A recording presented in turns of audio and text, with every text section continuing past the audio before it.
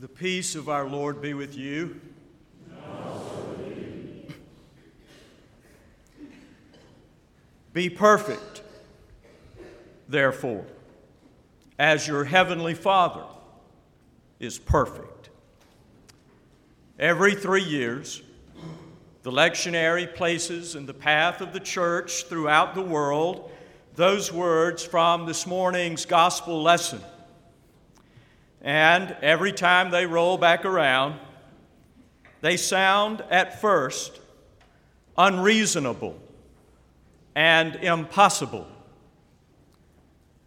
But then, when we read the entire paragraph to which that impossible-sounding sentence belongs, what we see is that when Jesus says in Matthew 5:48, "Be perfect, therefore, as your Father in heaven is perfect," Jesus is not calling us to live flawlessly, which none of us can do.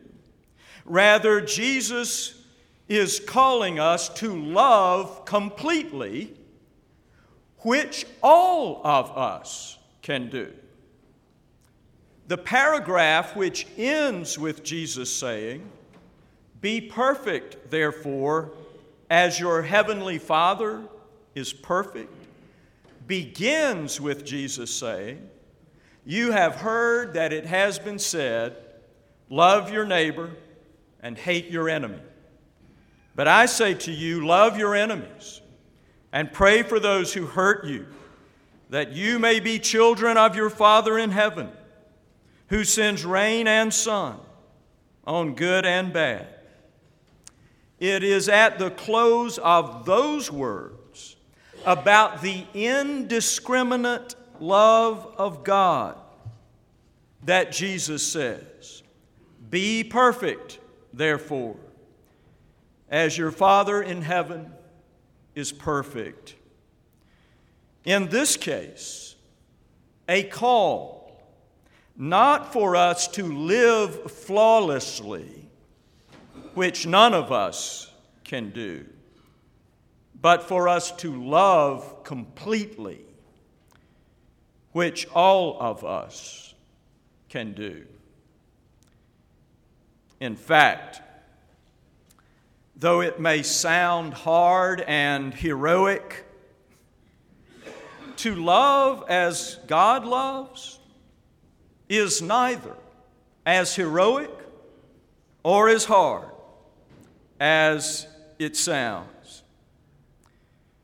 In my experience, to love all people as God loves all people really just requires us to see all people as God sees all people.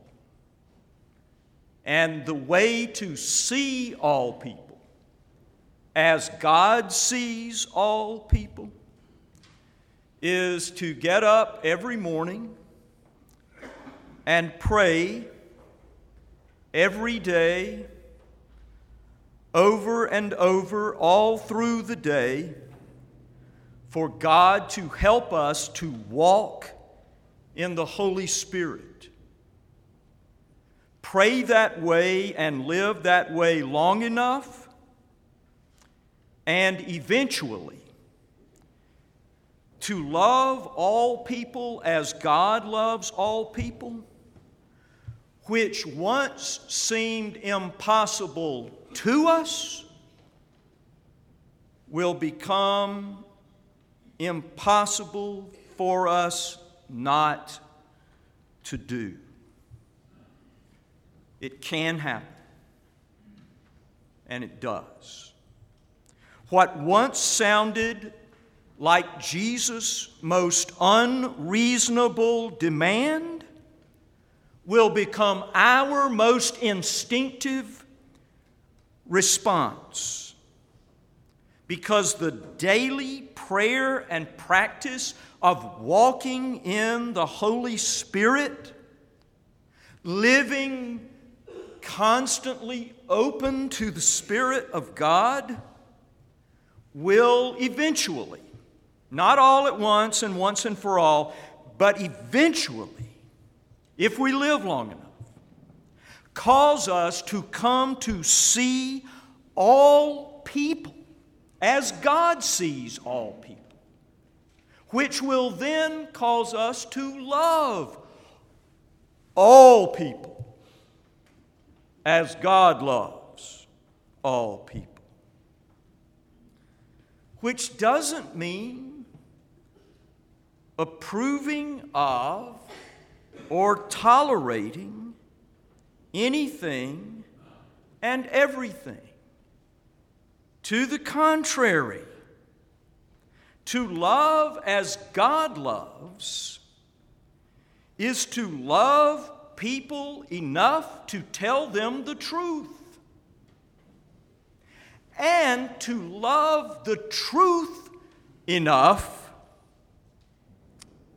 to stand up for whomever is most vulnerable and marginalized by standing up against injustice, hatred, oppression, and fear. Sisters and brothers, when you hear me say love in this house, do not think the warm and fuzzy noun of Valentine's Day. Think rather the clear and courageous verb of Good Friday.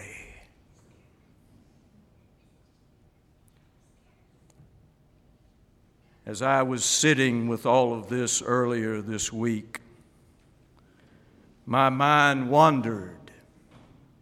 They tell me that happens during sermons.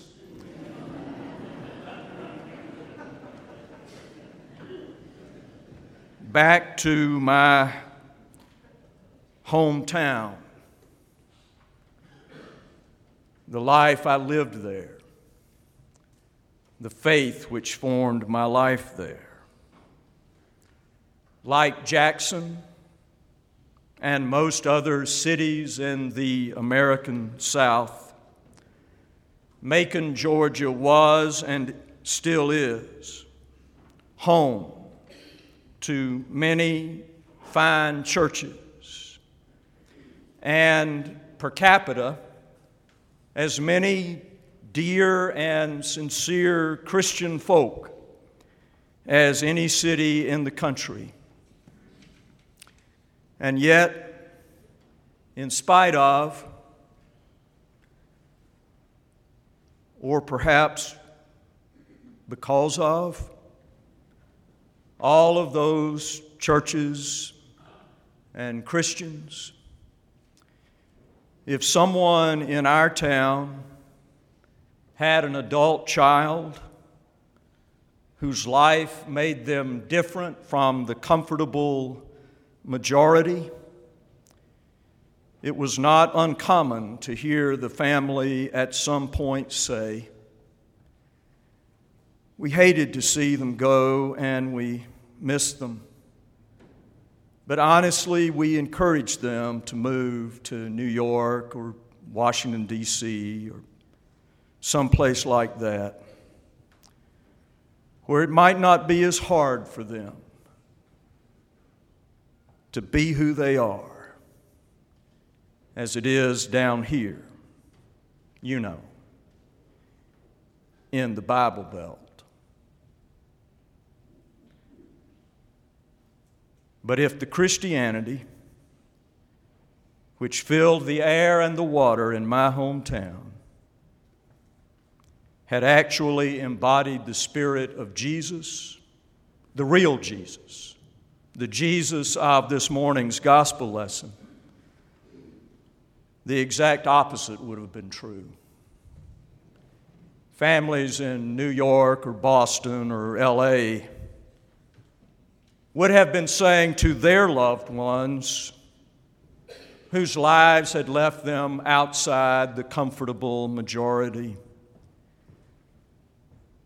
"You should probably move to Macon or Birmingham Tupelo,